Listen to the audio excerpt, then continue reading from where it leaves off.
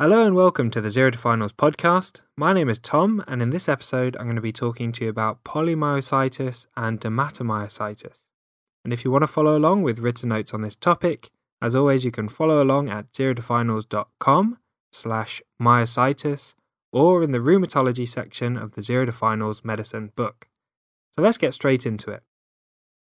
Polymyositis and dermatomyositis are autoimmune conditions where there's inflammation in the muscles, and inflammation of the muscles is called myositis. Polymyositis is a condition of chronic inflammation in the muscles, or chronic myositis. Dermatomyositis is a connective tissue disorder where there's chronic inflammation of the skin and the muscles.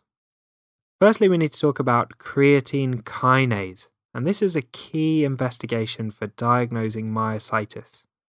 Creatine kinase is an enzyme found inside muscle cells, and inflammation of those muscle cells, or myositis, leads to the release of creatine kinase into the bloodstream.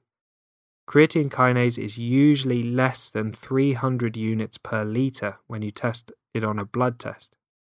In polymyositis or dermatomyositis, the result is usually over 1,000, often in multiples of thousands. Polymyositis and dermatomyositis aren't the only causes of a raised creatine kinase, and it's worth being aware of the other causes that might put creatine kinase level up. The first is rhabdomyolysis, and this is a key condition where creatine kinase is an important marker. Acute kidney injuries, myocardial infarction, treatment with statins, and also very strenuous exercise can all put the creatine kinase level up. Let's talk about the link between polymyositis and dermatomyositis with malignancy. And both of these can be caused by an underlying malignancy, and this makes them paraneoplastic syndromes. The most common associated cancers are lung, breast, ovarian, and gastric cancer. So if you have a new presentation of polymyositis or dermatomyositis, think about investigating for an underlying malignancy, particularly with things like a chest x-ray for lung cancer, and possibly a mammogram for breast cancer, ultrasound or CA125 for ovarian cancer, and even if they have symptoms, an endoscopy for gastric cancer. So how do patients present? Well, the key presenting feature is muscle pain, and this is because of the myositis. They also have fatigue and weakness in the muscles. It occurs bilaterally and typically affects the proximal muscles, so around the shoulder and around the pelvic girdle, and it develops progressively over weeks. Polymyositis occurs without any skin changes, whereas dermatomyositis is associated with involvement of the skin. And the clue to this is in the name. If it's got dermatomyositis, it probably refers to the skin. So what are the skin features that you might find in dermatomyositis? These are things that may come up in your exam, so it's worth keeping an eye out for these. The first is Gottron lesions, and these are scaly erythematous plaques that occur on the knuckles, the elbows, and the knees, which may be mistaken for patches of psoriasis. They can also get a photosensitive erythematous rash on the back, the neck, and the shoulders.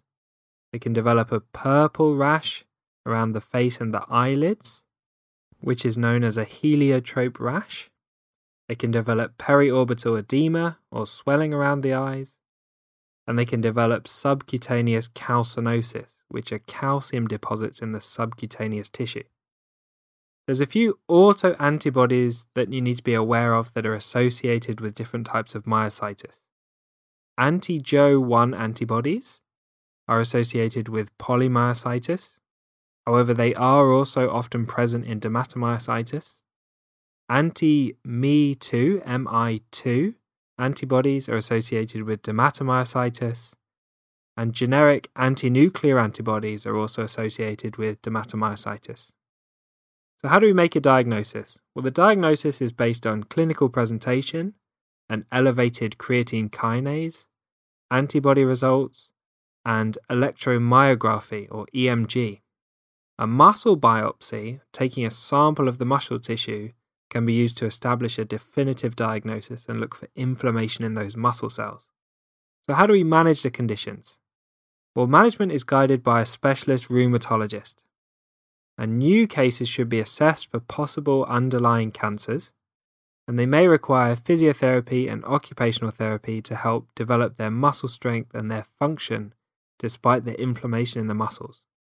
Corticosteroids like prednisolone are first-line treatments for both conditions, and the other medical options where there's a poor response to steroids are immunosuppressants like azathioprine, IV immunoglobulins, and biological therapy with treatments like infliximab or etanercept.